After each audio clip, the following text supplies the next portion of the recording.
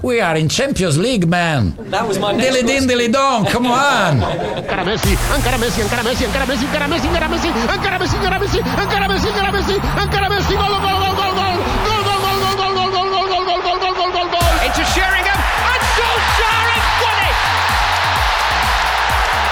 I will love it if we beat them. Love it. This is the Modern Soccer Coach Podcast with Gary Curneen. Aguero! Hello, welcome to the Modern Soccer Coach Podcast. My name is Gary Curneen. Joining me for this episode is Martin Irvine. Martin is an NPL Academy lead coach. He's also a coach mentor. So he's recently started up a new project, a new company called PCT Coaching, which is professional support for players, teams and coaches, one-to-one coaching, a little bit of mentoring and some grassroots support work as well. So Martin reached out to me about doing a little Q&A to promote his new project, and I said I would do a little Q&A. So we decided to record it, put a little bit out, a lot of it about grassroots, a lot of it about kind of coaching journey and how to connect basically grassroots. What connection does grassroots have to coaching in the US and coaching at college or coaching at the higher level? So hopefully there's some value in it for coaches. Feel free to, if you ever want to reach out and jump on a Q&A session, feel free to reach out on Twitter or email gary@modernsoccercoach.com. Thanks for listening to the podcast and enjoy. All right, Martin, thanks very much for the call this morning. No worries. It's good to speak to you, Gary. Tell me a little bit about the project then. So the idea is PCT Coaching. We've decided to set up and offer support to grassroots football. So I'm looking to hopefully get some feedback from experienced coaches within the game to help support guys coming on their pathway and just so they can learn from it and potentially get some good feedback and knowledge. If I can ask, Guy, could you just tell us a little bit about yourself? Yeah. I mean, my pathway as a coach was I played obviously growing up in the UK, Northern Ireland, with a pretty traditional route of youth soccer / when you get to 16, 17 into adult football. Mm-hmm. Wasn't good enough to get taken by an academy in England or any full-time football. So my grades were pretty good. So it opened the door to America. Came over here on a scholarship when I was 18.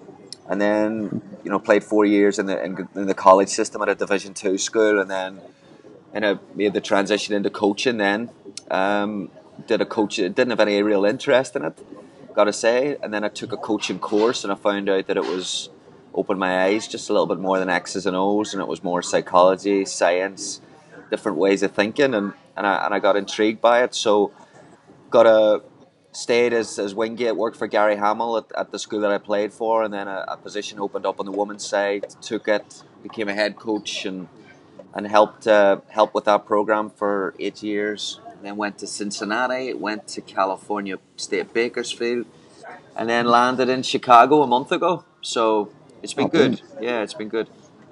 Sounds like you've had a long and winding road to where you are now. Yeah, I mean, it's not been my biggest thing I stress to other coaches is it's even though I've been at the Division 1 level and I've been at the pro level, I don't see anywhere near that I'm trying to climb a ladder of trying to get to somewhere. It's just a different form of experiences that's kind of intrigued me. The West Coast intrigued me. Division 1 did intrigue me a few years ago, and the professional level and working with a certain coach intrigues me now. So these are things that I'm chasing experiences more than I'm chasing a certain level. Oh, great stuff. So in terms of that, what advice would you give to any coaches setting out on their pathway? I mean, I think the mistake everyone makes. I mean, I posted a video yesterday on the Modern Soccer Coach Twitter about Jurgen Klopp. I thought it was a great statement about almost learning through trial and error and learning through experience rather than being in a rush, getting to a level and then being ill prepared for that level. And when I was 26, 27, I thought I was ready for Division 1 coaching. And I thought my pathway came late there in the college system. I got there at 30, 31. I found I was ill prepared in a number of ways. And to be a head coach there. So I feel that you've got to be patient, and every experience. Here's what I would say, Martin, is that I find that most coaches are trying to get from A to B without making it a massive impact on the level they're at. So it's almost that they're waiting to get to, well, when I get to that level, I'm really going to take this thing seriously. Or when I get to that level to work with this level of players, I'm really going to do X, Y, or Z. And I think that's tough because players, as you find, the higher level you go, are more difficult to deal with. Not because of their ego, but because they're resistant to change, or maybe they're used to being a little bit more independent. So harder for coaches to make an impact. So in no way is it easier as you go up the levels. And I think coaches should take their time, should make an impact, and should really embrace where they're at and look to make it as good as experience and as successful as possible. You've ultimately answered the next question, which was, there's a lot of coaches looking to progress in the game. So what would you say is more important, getting as many courses in as quickly as possible, or mastering each skill set before progressing? So rather than skimming the surface of their learning? Yeah. I mean, it's the courses. I think courses are good, but I think they're like driver's licenses. You know, you can take and you can study and you can read a theory book, or you can go and take a test with an instructor. But until you get on the roads, on the freeway or in a motorway with cars flying past you, you don't know whether you're a good driver or not. You know, and that's how I view football and coaching, because we are rushing these, and we're thinking that because I have a license or a B license or a pro license, I can do X, Y, and D, and it's not as simple as that. I don't think coach education the courses are tight enough that it's quality control. I think I think everyone knows coaches who are ineffective at the level they're working at, but are highly qualified. And I think at the same time, we know coaches that are highly effective, but are not qualified. So I think we've got to get the combination right and the balance right between, education courses and then theory and practice, and then also what are you doing to continue the level. I mean, the coach I took an A license in 2004, 2005. It's completely different now, and it should be. So, I think judging a coach for their ability to step in a training session and to make an impact on it and make coaching points, I think is largely irrelevant, because that's not what coaching is. So coaching at the top level is not. I mean, we've got a training session today with the Red Stars. Rory Dames won't step in and say, and stop, you were over there, in 30 seconds, out in 30 seconds, and play. That won't work. Players won't embrace that. So part of coaching at the highest level is developing systems tactically, but also developing systems outside your play, which is like systems of feedback, systems of player management, systems of recruitment, all these things that are enlarging the coaching job at the minute. And I think that coach education is getting there. I mean, I talked to Clifton Bush, who's taking a license at the minute. I talk a lot to him about what he's doing, but we're getting closer, but we're still not. Our education system, what I'm trying to say is our education system is not replicating the game yet. So we got to be doing more outside the courses, and of course, not trying to get from A to B as quick as possible. So I myself, I'm a coach mentor, so I feel that I've been very, very lucky and been supported. So in terms of your experience, how do you feel coaches are currently supported? Yeah, currently supported. I mean, we could support ourselves better. I still think there's, whether it's ego or insecurity, we still don't want to help the person next to us. And I don't mean give them sessions or call them and give them scouting reports. I just mean by being a bit more probably emotional support, to be just pleasant to one another. And maybe learn a little bit from one another and not hammer one another every occasion we get.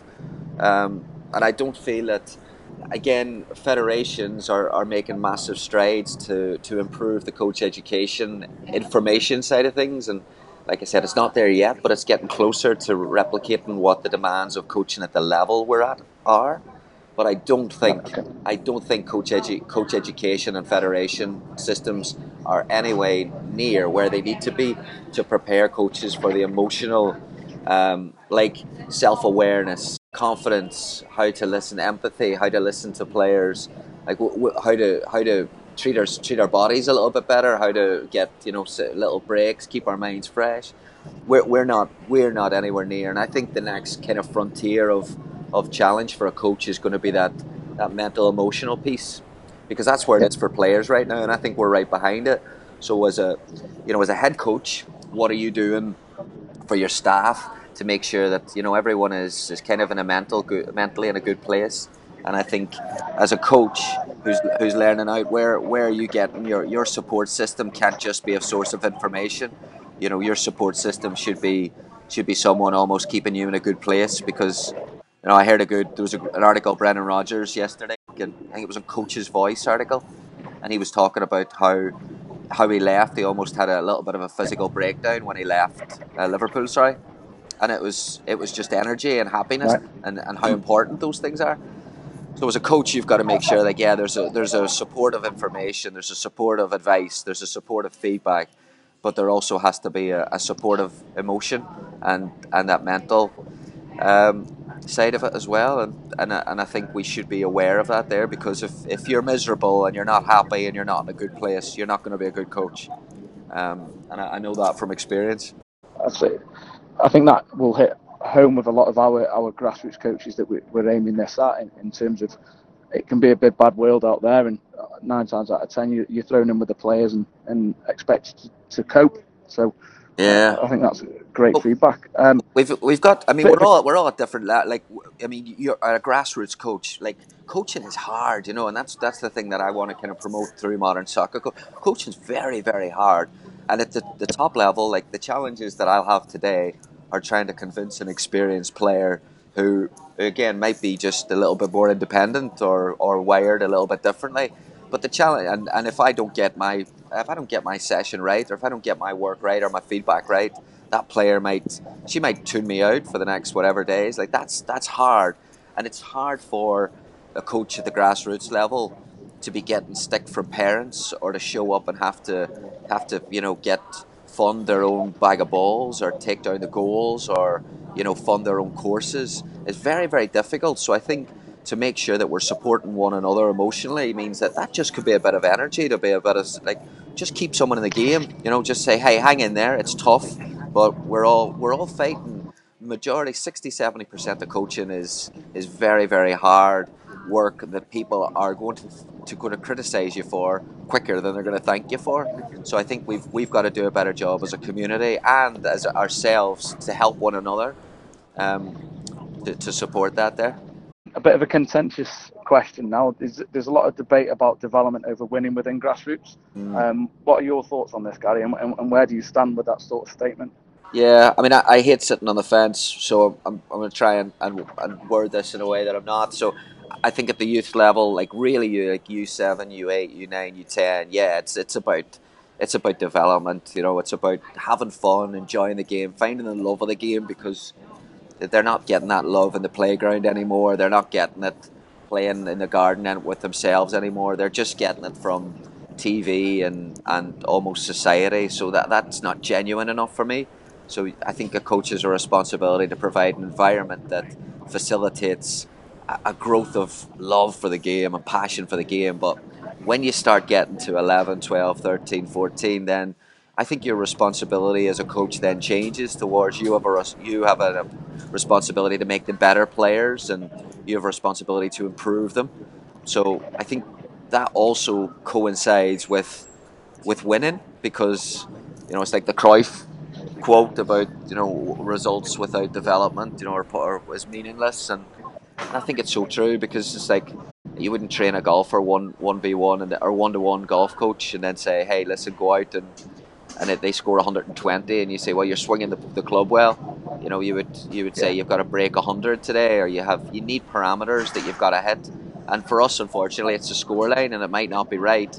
But I think one thing I would say, I do think that we almost just completely disregard the emotional side of it as well, is what winning does.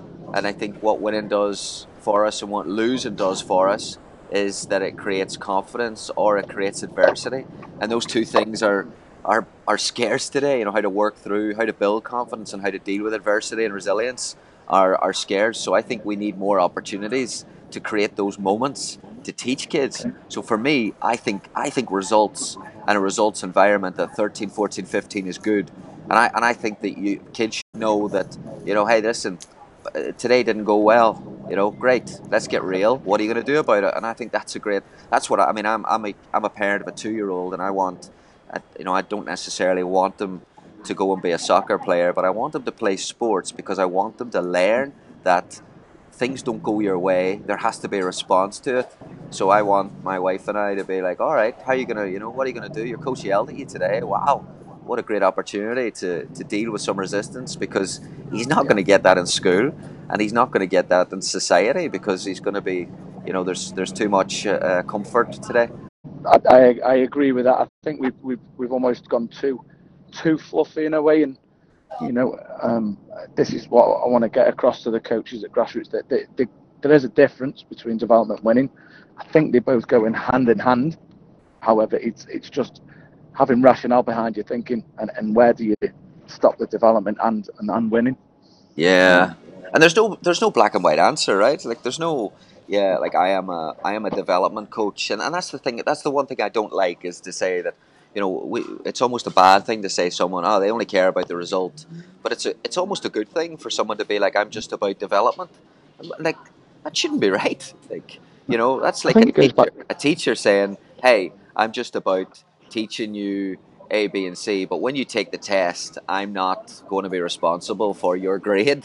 And you just wouldn't get away with that.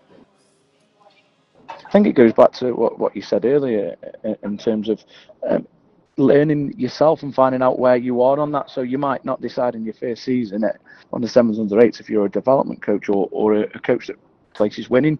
It's more important you find yourself on that pathway and on that journey ultimately. Oh, absolutely. Like on that, I would, trying to, again, with our mentorship program, we're trying to get coaches that are, find yourself in terms of like what motivates you. And for me, I mean, the result doesn't motivate me. It doesn't like I talked to Craig Harrington work, so I talked to Craig. I'm like, he's a results guy. He's like, we need to win. We need to win. And I'm like, yeah, winning's great, because I'm at the level that we have to win. But it doesn't get me up in the morning. It doesn't motivate me, and I'm perfectly fine saying that. Like I can if we lose and players get from A to B and perform and be well, I'm perfectly fine going to bed at night and putting my head on the pillow. But some coaches are wired differently, and they have to win, and I don't have a problem with that.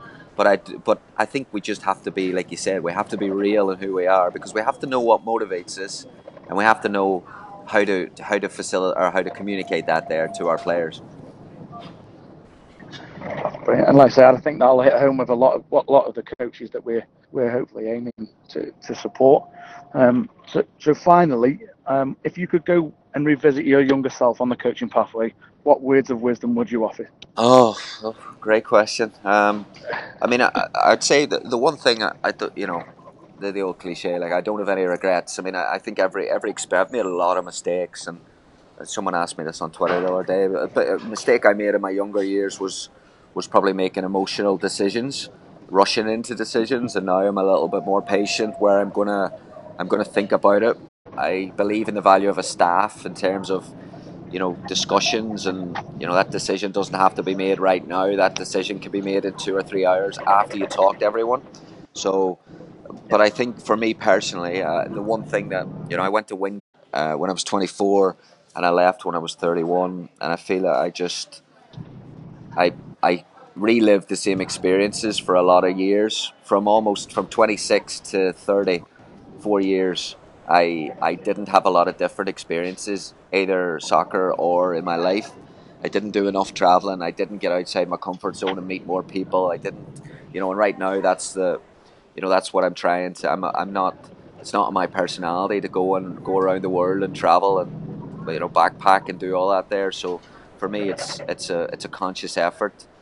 So I would have a word with Gary at 26 years of age and book him a plane ticket and contact some people, because my greatest education as a coach has been talking to people who have different views than myself and learning from them, and it's moved me in different. So. Yeah, that would be. We almost gravitate towards supporting a team that we fits our personality, and we gravitate towards watching a team that fits our personality. We gravitate towards reading books that fit our views, and watching TV that fits our views, but we don't gravitate towards things that don't.